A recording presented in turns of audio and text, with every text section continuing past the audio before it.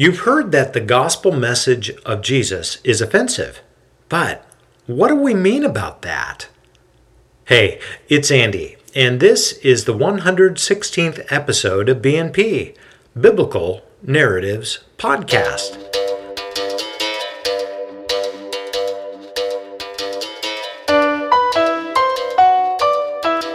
Biblical detail, historical context that puts you in the action.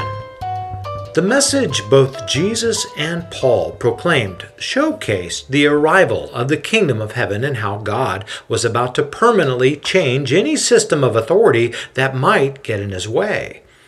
Along with such changes would also mean that existing livelihoods could be threatened, families could be split, and established institutions could crumble. You might imagine that their messages weren't well received by those in positions of authority and how they would fight at all costs to preserve what was already in place. It comes no surprise then that the gospel's spread required significant sacrifice in face of such systemic opposition. In today's episode, we'll discover how the local synagogue aims to distance themselves from the growing assembly of Christ followers. Meanwhile, we see Demetrius warning fellow businessmen against the rapidly changing atmosphere happening within the city. Also, we'll see how Paul is surprised when Gaius and Aristarchus show up from Macedonia to provide him with an update from Timothy. What happens? Well, stick around, and with that, let's get started. Slamming his hand down from the table in front of him, a high-pitched, nasally voice yells out, "It's treason! That's what it is! Treason! He has turned against us and—" "Eleazar is of no concern to us," Elam weighs in pensively. "No, it's the Syrian, the one who calls himself a former Pharisee. He has turned our city against us, Hillel." As if slowly wading through a muddied marsh, Hillel quietly ponders the various suggestions for their collective course of action. He thoughtfully assesses the others as they pace the floor and offer their opinions, yet he does not offer a word. Eventually, the pacing slows, and the men exhaust their vitriol. Like a father waiting for his children to settle down, Hillel finally stands and walks over to a younger man seated a few feet away. "Alexander," Hillel says. Without realizing who is standing above him, the younger man looks up to see Hillel staring back at him. He comes to attention and asks, "Yes, sir?" Hillel gently smiles and says, "You are a clerk and have influence among the Asiarchs, yes?" "Yes, teacher," Alexander responds. "I know many of them." Hillel turns to face the others in the room and says, "My brothers, we understand that this Paul fellow has had quite an influence in this city since his arrival." "He's destroying everything we tried to establish," the nasally pitched voice blurts out. Hillel raises a hand to quiet the man and continues, "No, he hasn't. However, we would do well to disassociate ourselves from him and his disciples. Our problem, you see, is one of perception by the authorities. The Greeks incorrectly lump us together as one group. At this juncture, we would do well to clearly communicate to these city officials that we are supportive of Ephesus, its commerce, its goals." "What?" Elam sneers as he raises a fist. "We are not them." "No," Hillel calmly replies. "We are not. However, we are not with the Way or the Syrian advocate either. And he is the more pressing issue, yes?" The room stays quiet. Hillel slowly walks among the elders. "My brothers, for this matter, the Greeks need to see that we are not associated with this heretical movement. They need to see that we live in this community as supportive to its efforts. They need to know that we are on their side." He then looks over at Alexander and continues, "And we need the young Alexander here to lead our public relations campaign." The marble column climbs some 60 feet upward to the cedar ceiling above. Demetrius tilts his head back to follow the column to its ionic cap, which hoists a large interconnected frame of beams that are then supported by more than 100 similar columns. He then pans to the right to take in the sheer grandeur of one of the greatest edifices ever constructed. "Gentlemen," Demetrius calls out. The 30 or so craftsmen who have joined him for his impromptu tour gather around. "What does Athens, Alexandria, or even Rome have that compares to Our Lady?" Demetrius asks with an enthusiastic wave of his arms. "There is nothing else in the world as magnificent as this temple and the goddess who graces it. Many lay claim to Artemis, but we know, the whole world knows, this is her home. She is the reason why pilgrims travel from miles away to be here. She is also the reason we have our enterprises. Our beloved Artemis has commanded worshippers from all over the world to come to us, to give homage to her, and to receive from us," Demetrius says. "We are her privileged stewards to the millions who travel here. We are blessed because of her." Demetrius pauses to look around at the expansive farmland that surrounds the temple. "Everything that happens in Ephesus is because of our Divine Mother. Should something or someone besmirch our beloved, would we not rise to protect her at all costs? Is she not worth fighting for? Yet someone has come into our midst and gained the favorable attention of many within our city. Even some of our city officials have relented to his persistent teachings. I have warned you over and over against the nature of what this man has done to our people. He has caused great damage to the thinking of the commoners of the city, and he has turned them against us." Linus begins shaking his head at the idea. "What, Linus?" Demetrius comments. "Has your vision become blurred as well?" Linus objects. "You act as if Paul has sought to destroy us. Well, he—" Interrupting with a hand, Demetrius fires back. "Have you been swayed by Paul as well? You have obviously become chummy with the foreigner within a short amount of time. Has he fed you a line to satisfy your most inner needs as well?" "Well," Linus starts. "You disgust me," Demetrius rebuts with a wave. "Can't you people see what is happening? This Paul, for whom Linus here has such a new affection, has discredited our businesses, our crafts, and our calling as stewards to our mother. He speaks against us men. He persuades our own people and the hundreds of thousands that come to our fair city by teaching that Artemis is no goddess at all. He discredits the household gods we create by saying they are nothing but metal. He clearly teaches that there is no other god but the one he serves." Confronting Linus within inches of his face, Demetrius says, "Tell me I'm wrong, Linus. Tell me. Come on, tell these other men that I am wrong." Linus looks back at his accuser and says nothing. "Do you understand now, men?" Demetrius says while shoving Linus out of the way.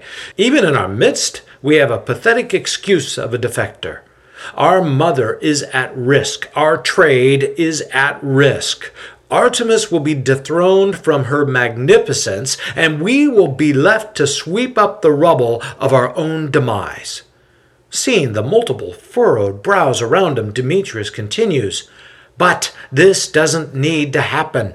We can stop this now. We must stop Paul now. This is a call to war, men. We must keep our blessed mother at the helm where she belongs. The mighty Ephesus is what it is because of her. If she goes, so will you. Do you wish to see her fall?" "No!" a number of men shout out in unison. "No way!" many continue. Demetrius continues. "When Bufaga strategized to rape our mother for his own sinful gain, what did she do? Knowing his intentions, she struck him down at the opportune time on Mount Pholoe. Our mother is a skillful hunter. She is always resolved to preserve what is hers. As her stewards, are we not called to do the same? "Great is Artemis of the Ephesians," he chants. "Great is Artemis of the Ephesians," the men cry out. "Great is Artemis of the Ephesians!" Shouts are heard up the road from the Hall of Tyrannus. Hearing them, Paul looks away from the two men in front of him to see what the skirmish might be about. He smirks and then lets out a breath. The two men then turn around to observe as well. Together, all three of them watch one man berate two younger men who seem to be coming their way. "That, my friends," Paul says as he points over to the tussle, "has become more commonplace as of late." "Yes," one of the men agrees. "I suspect it has." Paul then curiously looks back at the men and says, "Tell me what you know. What is being talked about among you and your official colleagues?" The two men look at each other in resignation when one of them finally speaks up. "Look, this is not for us to share. Let alone even for us to be here talking with you," the other interrupts as the first one nods. "Tell me," Paul says. "Your being here," one of them begins. The other interjects, "and your amassing of disciples from all walks of life." The first one continues, "is sounding some alarms in our circles. Here in Ephesus, we have been permitted to rule ourselves without Rome's interference. When tension continues to mount, we then will have to act at some point." "Act?" Paul asks. "What do you mean by act?" "Look," one of the men says, "we personally support what is happening here, but officially, the other adds, we cannot condone any sort of instability in our community." The shouting match gets louder as Paul shakes his head. "Instability," he argues. "We're the stable answer to the instability that has wrought this city for years." He peers over the Asiarch's shoulder and his jaw falls open. "Oh my Lord," he says, "those guys, they look so familiar to me." "Who?" One of the Asiarchs turns around. Paul points and exclaims, "Those two, over there, being yelled at by the merchant." The guy accusing them looks really steamed, but those two, Paul suddenly realizes, then grabs the shoulders of the men in front of him. "Oh my, I think I know who they are. Come with me, right now." The three briskly walk closer to the men, shouting at one another as Paul raises his voice to get their attention. "Hey!" he yells out. The three turn toward him. "What is," Paul yells out, "Gaius? Is that?" He looks deeper at the young man. "Paulus?" Gaius returns a smile. Paul smiles back and tries to identify the younger man. "Aristarchus? What are—" Paul lunges in to hug both of the men and turns them away from the irate merchant, who now watches in confusion. With his arms around each of their shoulders, Paul asks, "What are you two doing here? Did you come to seek me out?" "Yes," Gaius replies. "Timothy sent us." The man then turns to look at the shrugging officials standing behind Paul and remarks, "Hey, what are you doing? I'm not done here." "Oh, I'm afraid you are, my friend," one of the Asiarchs replies as he steps in front of the merchant. "Go back to your booth and get back to work. Cool off." "Are you kidding? What work?" the man yells out while pointing at Paul. "They are the reason I have no work. They're with him. And you're okay with that? What, are you one of his followers too?" "Oh, thank you, Lord, thank you," Paul replies upward. He then looks at Aristarchus and asks, "Are you two hungry? Come on, let's get some food and you can catch me up. I'll eat, you talk. I want to hear everything that's going on." But we're going to stop here for today. If you've been listening to this podcast for a while, and thank you by the way, then it's likely that you're seeing a pattern here. Paul goes into a city like Ephesus, begins teaching about Messiah's coming at a synagogue service, only to be eventually thrown out of a synagogue, and begins to assemble disciples from both Jewish and non-Jewish backgrounds. Over time, he teaches them about God's plans and commissions them to go out and do as he has shown them. This happened in Corinth, Berea, Thessalonica, and throughout Asia Minor. While Athens and Philippi were a little different, in most cases the strategy has remained the same. Go, preach within a synagogue, reason among the Jewish leaders as well as the local philosophers, and build a following of those wishing to learn under your teaching. This following will eventually emerge as a group of faithful disciples who will go and do likewise within their own spheres of influence. In essence, we understand this as the Great Commission uttered by Jesus at the end of Matthew's Gospel. Matthew 28:18-20 shares it this way. Jesus came and told his disciples, "I have been given all authority in heaven and on earth. Therefore, go and make disciples of all nations, baptizing them in the name of the Father and the Son and the Holy Spirit. Teach these new disciples to obey all of the commands I have given you. And be sure of this, I am with you always, even to the end of the age." What started out as a beachhead strategy upon Paul's arrival with Priscilla and Aquila has become a full-on base camp for training and ascending ministry. Ephesus would grow to become a ministry hub for all types of future ministry activity throughout the known world, much like Antioch of Orontes and Alexandria in Egypt. Some of the surviving original apostles would even make their way here, such as the Apostle John and possibly Peter as well.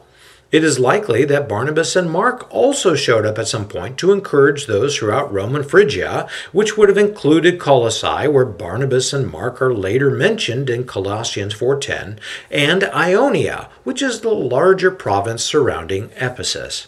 As with any advancement effort, there is likely to be opposition from those not wishing to see change. Here in Ephesus, we see two groups that are at odds with Paul and his followers. On one hand, we have the Jewish contingency aiming to separate themselves from the Christ followers. During the reigns of Caligula, Claudia, and Nero over imperial Rome, the Christ followers were lumped together with the Jewish community at large and seen as one and the same. What policies and provisions were made for the Jews would also apply to the Christ followers, for a time anyway. By AD 150, the widely spread out Jewish community as a whole had successfully divorced itself from the assembly of Christ followers, that is, the church. But this effort took much time and was generally the reason why Paul and others were met with such hostility. The Jews were not interested in incurring the wrath of Rome if they could help it. Having a surge in evangelistic activity did not help the Jewish situation. Consequently, they were in a hurry to purge any Christ activity out from among them. We get a taste of this hostility even here in Ephesus when the Jewish leaders assign Alexander as their liaison in front of the city authorities. They wanted to be sure that the city officials would not confuse them for this problem child named Paul, who happened to be amassing an army of followers down the street. The fact that the Jews were already disliked by many in the city didn't help. As mentioned in the narrative, Ephesus's primary economic engine revolved around Artemis and the worship of her. The Jews would have stayed clear of any involvement with Artemis and formed their own fairly large exclusive community.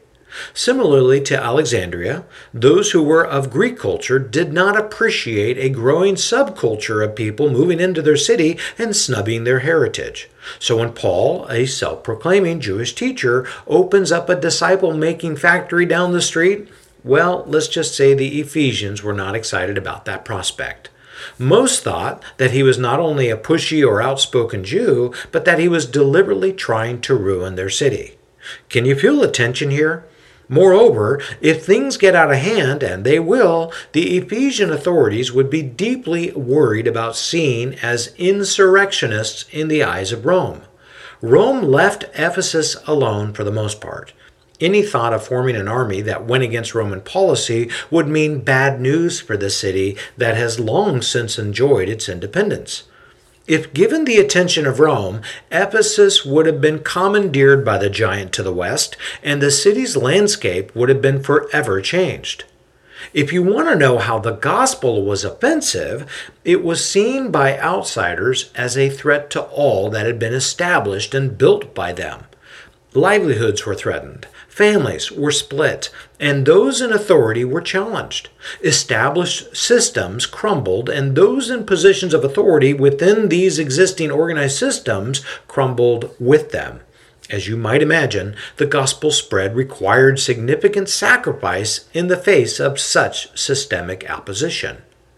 Jesus predicted this larger reality at several points in his ministry. One such example is found in a heated discussion between Jesus and some of Jerusalem's chief priests and Pharisees. Jesus shared a story, a parable, about a wealthy landowner who leased out his farm to some tenants who failed to provide tribute and wrongly assumed ownership over the farm. The story continues with the landowner's effort to collect on the bill. He sends messengers, but the tenants treat them with hostility. He even sends his son to collect, but they kill him, thinking they would replace him as the heir to the property. So the landowner prepares for his return to rightfully deal with the abusive tenants. Upon his return with a brute squad in tow, he would rightfully evict the arrogant tenants, remove them from their positions, and execute them. He would then lease out the farm to other tenants who would carry out their agreement. Seeing how the parable was directed at them, the chief priests and Pharisees did not take kindly to Jesus' story. The threat of removing them from their authoritative positions did not sit well and stirred them to strategize for his arrest and his execution. Here's how this part of the passage reads in Matthew. When the owner of the vineyard returns, Jesus asked, "What do you think he will do to those farmers?" The religious leaders replied, "He will put the wicked men to a horrible death and lease the vineyards to others who will give him his share of the crop after each harvest." Then Jesus asked them, "Didn't you ever read this in the scriptures? The stone that the builders rejected has now become the cornerstone. This is the Lord's doing, and it is wonderful to see.